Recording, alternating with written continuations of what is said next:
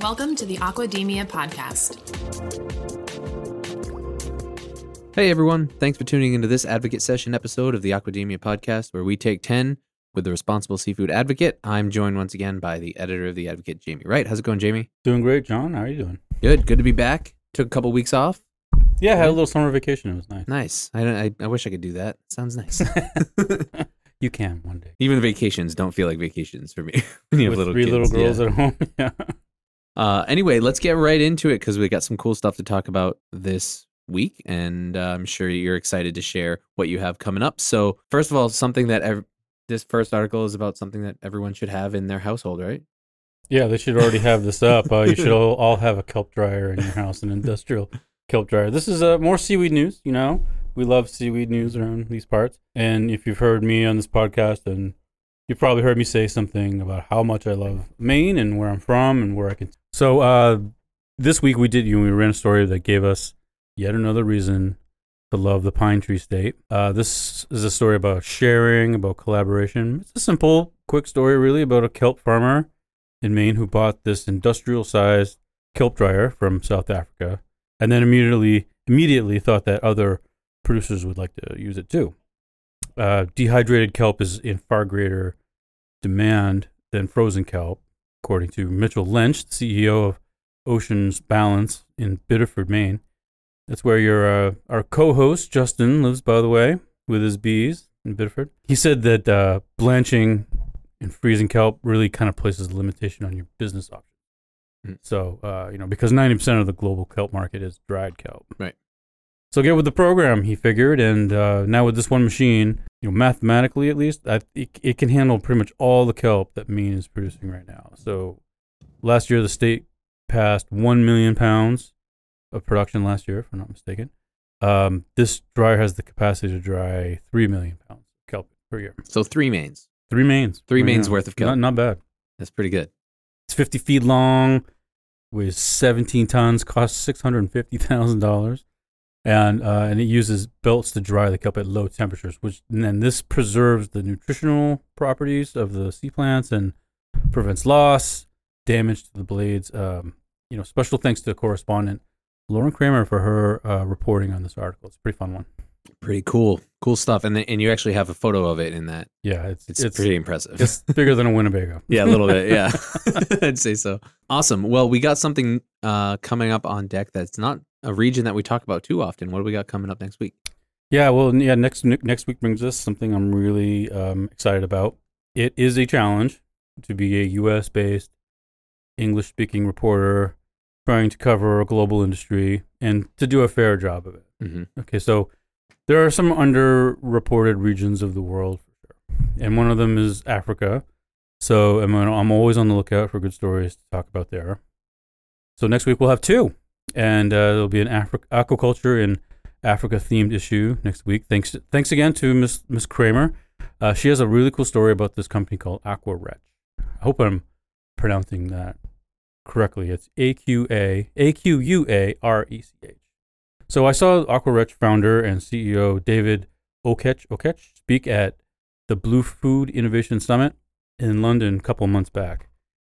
He was one of 6 companies. They were labeled as startups, but they're probably, well beyond that by now. Mm-hmm. Doing quick pitches to the audience, which included a lot of investors. So you look at kind of a Shark Tanky kind of part of the program.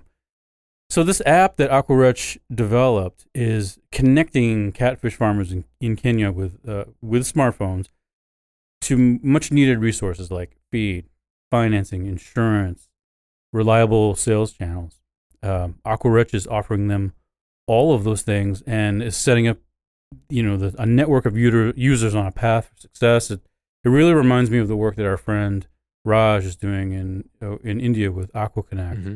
with the shrimp industry there. But here you have AquaRech is also buying the fish directly back from the producers, giving them a level of security they've struggled to achieve previously. So that's a really, really great story. That'll be up on Monday. And I personally spoke to Francisco Murillo. He's the CEO of Tropo Farms. Mm-hmm. Francisco is the father of one of our colleagues here at GSA, Rebecca Coronella Murillo. which is an interesting footnote. Rebecca works on our program integrity team here at GSA. So I saw Mr. Murillo present also at the summit in London, and we met in the hotel restaurant, chatted for a bit, and then we followed up with a call last month. Really interesting guy.